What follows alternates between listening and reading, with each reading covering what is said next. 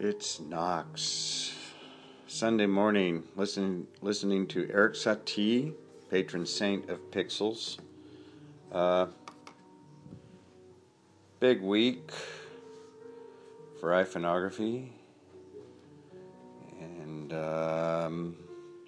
we started the week with the Apple event. Good turnout there at the San Francisco Apple Store, and ended with the events, the presentation at the Adobe pop-up thing in San Francisco near Union Square. Did that with Dan Marcolina, author of I Obsessed.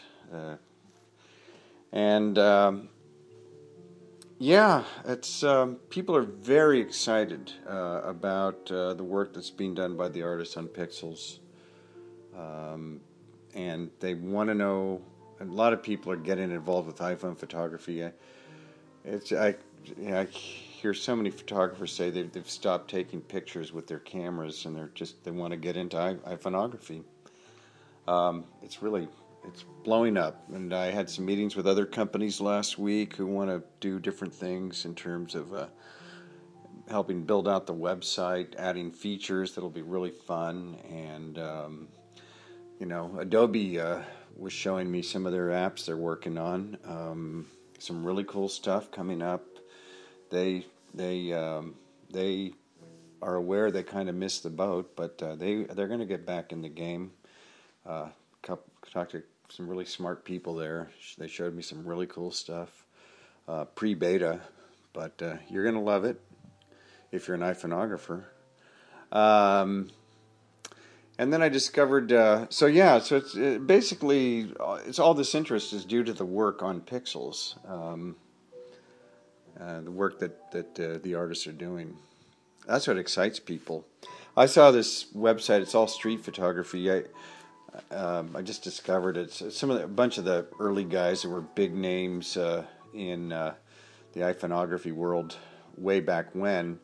They're doing black and white, serious photography, street stuff, and these pretentious bios. It's the Mobile Photo Group, and boring. I hate to say it. It's just the most boring stuff.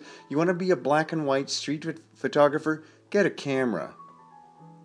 The iPhone is not a street camera for lots of reasons. And also, iPhoneography is a color medium. That's one thing that the iPhone does really well, is color. Quit. You're just doing shtick with the iPhone. It's just a promotional gimmick for you if that's what you're doing. And also get some faces in your shots, and I don't know. It's just take some interesting pictures. So much of that stuff is just boring as hell. Ooh, you took the picture. It kind of becomes about them. I took this picture because it's a shitty picture, but they have the nerve to put it up. Okay, great. You took the picture. What excites people is what the painterly and artistic stuff that people are doing on Pixels. They don't care about the street stuff. Nobody does. Nobody did back then. They don't now. So, anyway. And I take most of my pictures on the street because I walk around. But anyway.